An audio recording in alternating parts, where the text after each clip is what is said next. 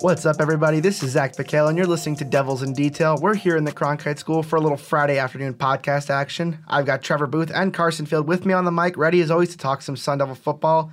Guys, we're going to get right down to it.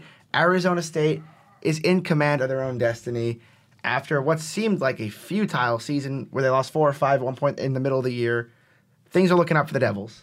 Yeah, definitely. If you would have told me they'd be in control of their own destiny a couple weeks ago, I would have told you you're crazy, honestly. But now they honestly look like the best team in the Pac-12 South, and the offense is clicking, the defense is clicking. Finally, N'Keal Harry's breaking out like we expected him to this season. And now, all of a sudden, this team really has a chance. I don't know if they have much of a chance to beat Washington or Washington State in the Pac-12 championship, but they definitely have a chance to make a name for themselves in Herm Edwards' first year. It really looked like this season was lost 2 weeks ago. It looked like a bowl game wasn't going to come, but now this is a careful time for Arizona State because last time they were on a 2-game winning streak, they had the 4 losses in 5 games, all coming by 7 points. And UCLA, some people could see it as a trap game. There's some talent there, but they haven't performed well all season. It's senior day, so the distractions will be there. We'll see how they do against it. Now, speaking of distractions, Utah was a big thing to worry. It was a big team for Arizona State to worry about coming into the last week. Utah won 4 straight. They put up 40 plus for over a month. Zach Moss looked like one of the best running backs in college football. Huntley has been dominant. I mean, it was really just a complete Utah team that came into Tempe, and Arizona State kind of turned the tables on them and won by 18. So I mean, none of us were actually at this game, unless some of you were there as a fan or in the stands. I can say I was not. I was elsewhere. But let's break it down, guys. I mean, this was a really impressive victory for Arizona State. Yeah, what really impressed me is Utah's defense came into the game one of the best in the nation and probably the best in the Pac-12. But Manny Wilkins had no trouble throwing against this defense. And what really surprised me the most is Eno Benjamin, how well he did, even though Utah's run defense was allowing 81.1 yards per game coming into the matchup. And he rushed for 175 and 2 touchdowns, so that was really impressive. What makes Eno's running so impressive, you mentioned it, Carson, he's gone against the number 1, number 2, and number 3 ranked rush defenses at times this year. So with the way he's able to break out was really impressive, and then Manny Wilkins maybe had his best game in a Sun Devil uniform, competing 79% of his passes. So everything was just clicking. The defense doubled their takeaways that they've had since the beginning of the season, and it was a complete team effort. I mean, Eno Benjamin has just been an outstanding addition to the Sun Devil team. I mean, I think there were definitely a mixed crowd of people that thought Demario Richard deserved to start as a senior last year. And again, there were a lot of people that thought Benjamin should come in as a true freshman. I think that extra year of learning, getting a little bit bigger, a little stronger, and adapting to college football at the Division I level has done wonders for Benjamin. As you said, Carson, 175 yards. But the big thing to take away from Eno Benjamin is true sophomore. He just broke the 1,000-yard mark for the season. He's got over 1,100 yards. He's on pace. He could be on pace to break Woody Green's single-season record. That's 1,565. Eno's done it. Woody Green played 13 games that year. Eno's played 9. There's a lot of football left to be played, and no ASU running back has ever finished in the top 10 nationally in rushing yards. Even Green, with a 1,500-yard season under his belt, Eno's currently 6th.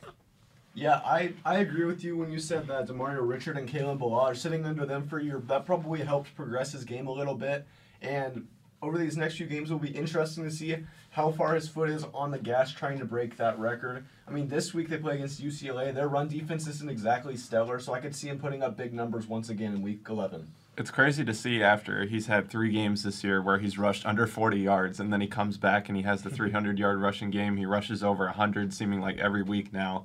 So just to come back from that, too, and just to expand and have that mental toughness to come back from those big games has been huge, too. I mean, Benjamin's resolve is just excellent for a really young player, and it kind of rubs off on some of the more experienced guys like N'Keal Harry and Manny Wilkins. I mean, Wilkins had probably his best game in a month or so, 3 TDs. I mean, he did throw the pick. He was able to shake it off. Only 5 incompletions and 280 yards. Of course, the real story of this game, though, Benjamin was excellent, really beating up on a Utah run defense that was 3rd in the nation. But N'Keal Harry really had that game that said, my goodness, this is a top 10 pick, top 15 pick in the draft. 9 catches, a $161, and 3 touchdowns. Really beating the Utah secondary in all different ways. Yeah, N'Keal Harry, you mentioned that Manny Wilkins might have had his best game in a Sun Devil uniform. N'Keal Harry very well might have had his best game in a Sun Devil uniform. 161 yards, 3 touchdowns, And my goodness, some of those catches were ridiculous. That one in the double coverage for the touchdown, I believe that was his second of the game. That was amazing. He had that 60-yard run. That was also a very big play for the Sun Devils, and he just gave them the momentum. And I would assume his draft stock maybe had fallen a little bit previously this season, but that definitely skyrocketed back up. Yeah, and that's what we've been waiting for, that kind of game for him to break out in, because kind of this season it's been, why aren't they using him? And you saw the Colorado game, especially when they were using LaVisca in the run game and trying to get him involved in multiple ways. It's like, why isn't ASU using Nikhil the same way? And against USC and then against Utah, we finally saw him break out. So that was great to use your weapons like that. I mean, he really just was so versatile. I mean, we saw the punt return at USC a couple weeks ago, but Herm Edwards is really, and Rob Likens both, are doing an excellent job of getting Harry the ball these last few games. I mean, we saw in the red zone their first trip down. Utah's corners are very, very known to be aggressive and trying to anticipate fade routes because they're bigger. They can match up to guys. Even Harry at 6'4", but Harry did his homework. I mean, you saw it in the first play. He faked the fade, went right across the middle, and Manny Wilkins got him, and Manny Wilkins found him for a touchdown. I mean, that was great recognition. Then later in the game, on that run that you mentioned, Carson, we had Wilkins. You saw Wilkins recognize Chase Hansen on a blitz where he pauses momentarily. I believe it's a green dog blitz for the Utes. He was able to pick that up, found Harry across the middle, and Harry did the rest, running 61 yards. I mean, great offensive scheming by Edwards and Likens in this game. Yeah, they had previously taken a lot of heat for not getting him the ball enough in some of the earlier games of this season. But particularly in these last two games, Manny Wilkins has done a really nice job of finding him. And I think a lot of that can be attributed to Likens himself. He's done a really nice job of calling the plays after kind of a shaky game against Stanford. There were some questionable calls. Nikhil tried to throw that pass when they were driving against Stanford, and that was obviously picked off. So that there were a lot of questionable calls, but he's really rebounded these last 2 weeks. It takes time, and Manny Wilkins, this is his fourth offensive coordinator, so there are some kinks working on new offense, new coaching scheme. Herm Edwards has been really intent on running the ball, but with a guy like Nikhil Harry, you're wondering, okay, how are we going to get him the ball? He's the best player. So for now, it seems like the team is starting to become more comfortable. They're finding a rhythm, and then hopefully that's what they're going to have to continue these next couple of weeks. The big thing with this Arizona State offense is that when they were starting to be a run-heavy team, Herm Edwards' team looked so predictable. I mean, you saw it in Washington. They just wanted to feed Benjamin. Colorado, very obviously, just wanted to feed Benjamin. And against USC, against Utah, they've looked a lot more balanced. I mean, 27 carries for Benjamin. That's a lot of work for a young back. But I mean, to 24 passing attempts for Manny Wilkins, that's a nice happy medium. This team's not looking doesn't look so predictable anymore. But one team that does look predictable again is Utah. For the umpteenth time now in November, this team has just crumbled. I mean, you saw, and unfortunately, it looks like things are going to get a lot worse in Salt Lake City. Tyler Huntley breaks his collarbone in a really tough injury for him. And then just yesterday, Zach Moss announced he's done for the season with a knee injury. He's going to have surgery on that. So Utes continue to crumble. Yeah, they should really just stop scheduling games in November at this point. I think that's a tweet I saw yesterday. Yeah, Utah choking in November is a tradition like no other. Like, they should have easily cruised to the Pac-12 South, assuming they would have beat ASU. They would have probably had their ticket punched to Santa Clara, but obviously injuries kind of killed them. ASU, the train's kind of rolling again. That kind of stopped them. It's no different than any postseason sport. It's the team that makes their runs late is a team that's healthy and a team that's getting hot at the right time. And right now, that seems a lot like Arizona State. Yeah, Arizona State. They've just been on the right track lately, and I think that Herm Edwards he's a different coach than Todd Graham was. He's more of a motivator, and I think he kind of whipped the players a little bit after those rough games and like that 4 out of 5 losing streak. He kind of whipped them back into shape, and now they're kind of fighting for him, and I think they have a relatively good shot to win out. What's been really impressive about Herm Edwards and going to his Wednesday media sessions and seeing him throughout the week is he never maintains to lose positivity. He's always a positive guy, and I think he reinforces that to his players. Yes, there's things to correct, but at the same time, here's the situation. And now, lo and behold, they have the clearest path to winning this division. So with that mentality, that's probably been a huge thing for this team to be able to come back. Edwards has really done an outstanding job. I mean, I think a lot of us, myself included, really wrote him off as he can't coach at the college level. He's been out of football for too long. I mean, you saw him coaching at the Under Armour All-American game for a handful of years, but that's a different animal than preparing an entire off season for a team, getting them ready week to week for games instead of just one game. Edwards has done a phenomenal job. I'm not saying he's your coach of the year necessarily in the Pac-12, but the job he's done in year one, beating a couple of ranked teams, winning on the road at the Coliseum, are excellent achievements and a great baseline for this Devils team to build off of. But Trevor, you mentioned positivity. I want to build off of that right now. Saturday is supposed to be a pretty positive day in Tempe. A lot of fanfare, a lot of celebration. It's senior day. Arizona State has UCLA. Now, this Bruins team is only 2-7, but it has the makings of a trap game, if you guys will. I mean, this team really doesn't seem to do a whole lot, but UCLA is a team. ASU's only beaten both LA schools 4 times in its history. History is not on their side right now. Yeah, as far as history goes, you're totally right. This is not going to be in their favor. But looking at UCLA, this is a team that's mostly been down this year. Sure, Joshua Kelly recently has established himself as one of the nation's best running backs. He's ran for 100 yards in 5 of their last 6 games, so he's been fantastic lately.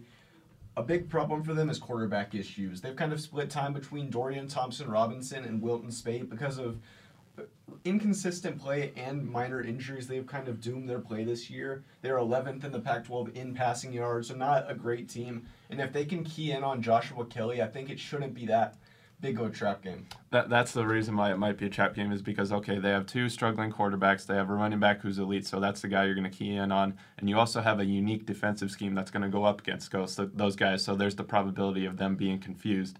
But you're going to have to bring that effort. And with senior day and everything, your focus might not be necessarily on the game. It's like, wow, this is the last time I'm here. You might have that motivation, but if things go wrong, it could play a factor in your head. So that's the big thing with this one. Yeah, absolutely. I mean, Kelly's been great, but Thompson-Robinson and Speight are they're both good enough quarterbacks by name. Wilton Speight was excellent with Michigan in the beginning of his career before the injury started to kind of plague him. And Thompson-Robinson is an outstanding young man as a quarterback. I mean, he's a 4-star recruit. It's really tough for him to step into the position he's been in. I mean, coming in the first half of his first game of the season after Speight gets hurt, the pressure's really on you. I mean, I think them losing that game to Cincinnati really set the tone in such a negative way for this Bruins team. But even so, I think Thompson Robinson has some similarities to Tyler Huntley. He's a dual threat, got a pretty big arm. If Kelly gets going like Moss did, it opens the field up for Thompson Robinson. Oh, definitely. Joshua Kelly's pretty similar running back to Zach Moss in that they get a lot of yards per carry. They're both been great this year. And I'd say Tyler Huntley, I'd argue that he's probably a much better passer, but Thompson Robinson has the same leg speed and moves on the ground that Huntley possesses, so that could be interesting. And I think a big part of it comes down is unforced errors. If UCLA's offense has a lot of those, then it could be a long game for their offense. Yeah, if you're going to be able to stop, Carson, you mentioned it, 2 elite athletes at the quarterback position in back-to-back weeks, that's got to give you a lot of confidence going forward. So that's going to be the challenge, is to meet that again. Yeah, it's not certain that Thompson Robinson's going to start. Speight did take some first-team reps this week, but I think that kind of mixes it up for the defense a little bit. It makes it a little harder to prepare for 2 different type of quarterbacks. Spate's more of a pocket passer, while Thompson Robinson's more of a dual threat. And preparing for 2 different quarterbacks could mix it up for the defense. Right, you're going to have to face a guy that can maybe slide when he's trying to get out of the pocket for first downs versus a guy that's going to try to make you miss. So it's going to be interesting to see how they play against that. Both quarterbacks really bring a lot of different things to this team. Obviously, you mentioned a pocket passer in Speight, a more versatile runner in Thompson Robinson. But Arizona State has been electric defensively the past 2 weeks. They're just 7 of 23 on allowing third down conversions against 2 pretty good offenses in USC and Utah. I mean, UCLA not quite up to par with that. I mean, and just a +1 turnover margin for the Bruins. This is a team. I mean, we say a trap game for some, but on the other end, this could easily be a 3-touchdown victory for Arizona State. Yeah, I could see it. UCLA, until recently, they were one of the worst teams in the Power 5. They've kind of stepped it up a little bit recently. 2 recent wins, kept it close against Washington, and their defense has been honestly just as big of a problem as their inconsistent offense this year. A lot of missed tackles every time I've watched them. They kind of struggle to get takeaways too. Yeah, I don't want to get into the predictions yet because I know we usually get that toward the end, but that's kind of the direction I'm leaning with how UCLA has played, with how ASU has played. But then again, college football, week-to-week thing, so that's always the interesting part. Absolutely, and as you mentioned, it is very interesting because this Pac-12 South is still very wide open with 3 weeks to go in the season. Obviously, Utah and USC are breathing down Arizona State's neck in the standings. USC technically still ahead, but Arizona State owns a tiebreak. The Trojans have Cal this week. That's their toughest opponent left on the schedule. Utah has Oregon, quite possibly their toughest opponent left. Things are about to get real weird in the Pac-12 this final down the stretch. So I'll start with our predictions for Senior Day. Trevor, I'll start with you. I got Arizona State winning 31-10. I do think it's going to be a 3-touchdown victory. It's hard to contain momentum, but I think they do just because the emotions of Senior Day, how much it's going to mean for some of these players, and that's going to carry them to this win. I got 34-24 in favor of ASU. I think that it could be a little slow out of the gate. They might have a little trouble containing Kelly, but eventually I think they'll get the momentum. Maybe some big N'Keal Harry catches. I'm going to be a little bit more on the explosive side with this one. I think more along the lines of what Trevor just had. I'm going Arizona State 42-20. I think the Devils just pile it on offensively. It starts early and it does not stop. Devils by 3 scores and a pretty big send-off for this senior class. But before we get into what the events of last week in the Pac-12, what senior do you guys believe will have the most impactful game?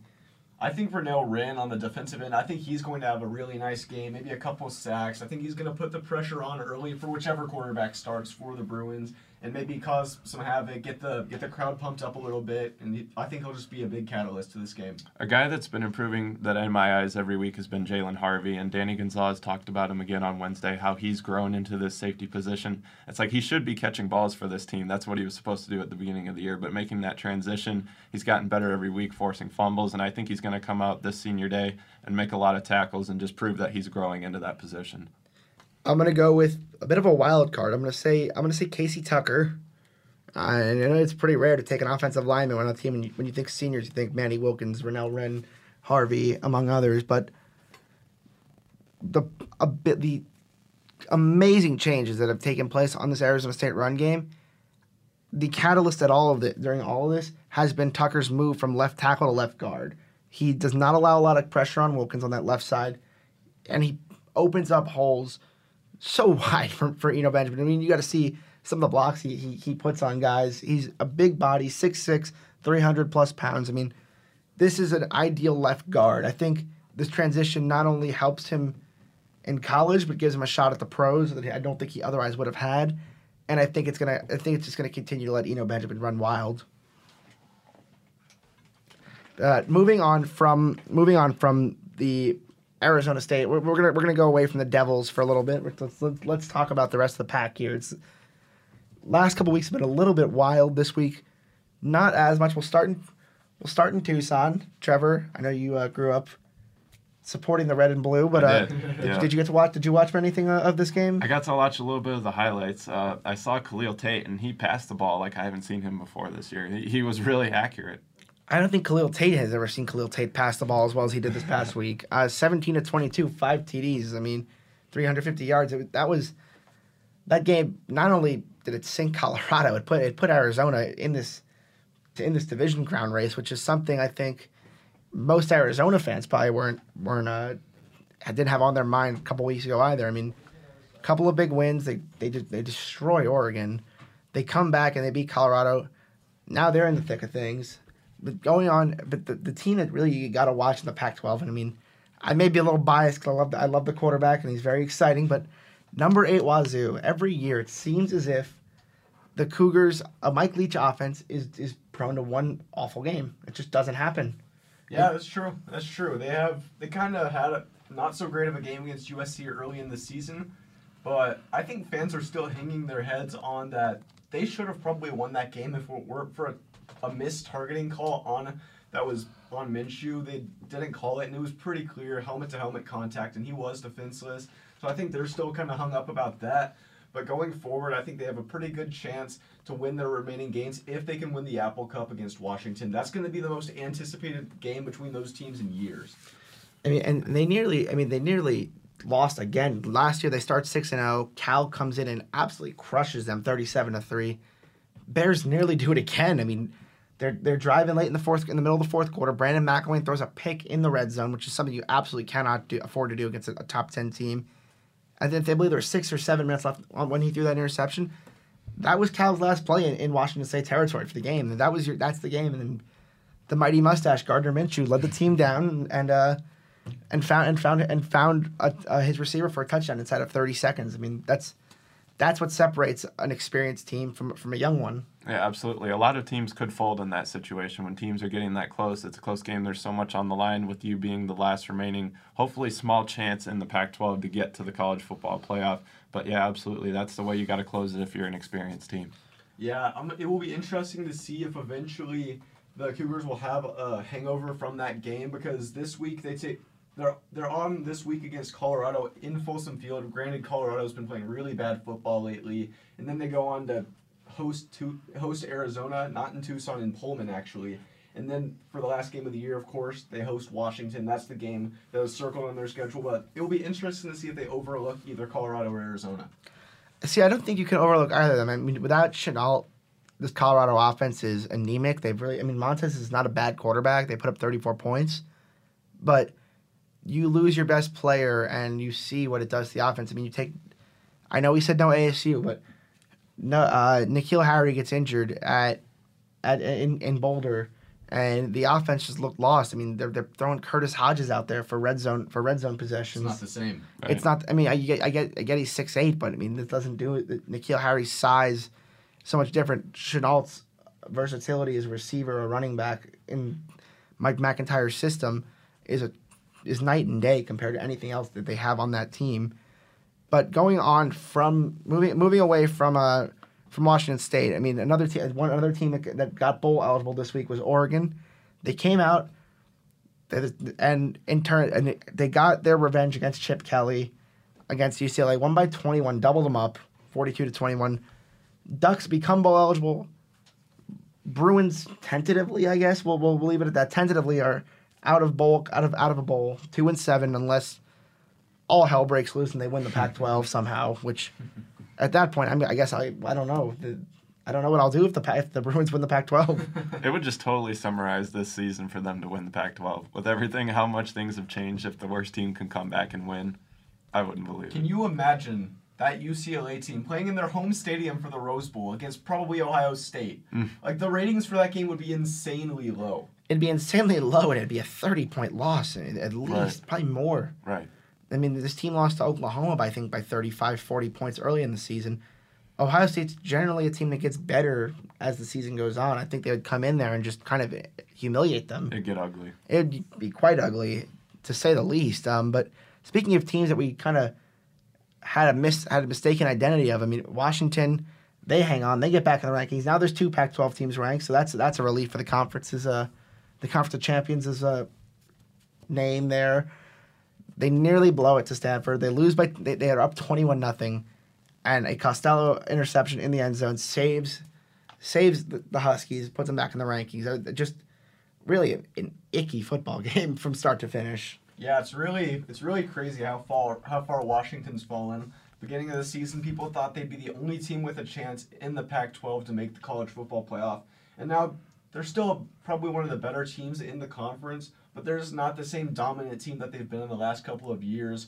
They kind of cruise past the rest of the conference in the other 2 previous seasons. Now, Jake Browning's kind of struggled. They haven't had the same offensive production. And for them to have their leading rusher and Jake Browning as well, that's got to be really disappointing if you don't capitalize and win a Pac-12 championship off that. That team still has that capability, but it's been a little disappointing to see how they've come, especially with the expectations they've had. The only thing that could be more disappointing for this Washington team is for the people in Seattle to potentially see the lovely people in Pullman become celebrating a Pac-12 title. I mean, yeah. If Washington State can lock up the North before the Apple Cup, great.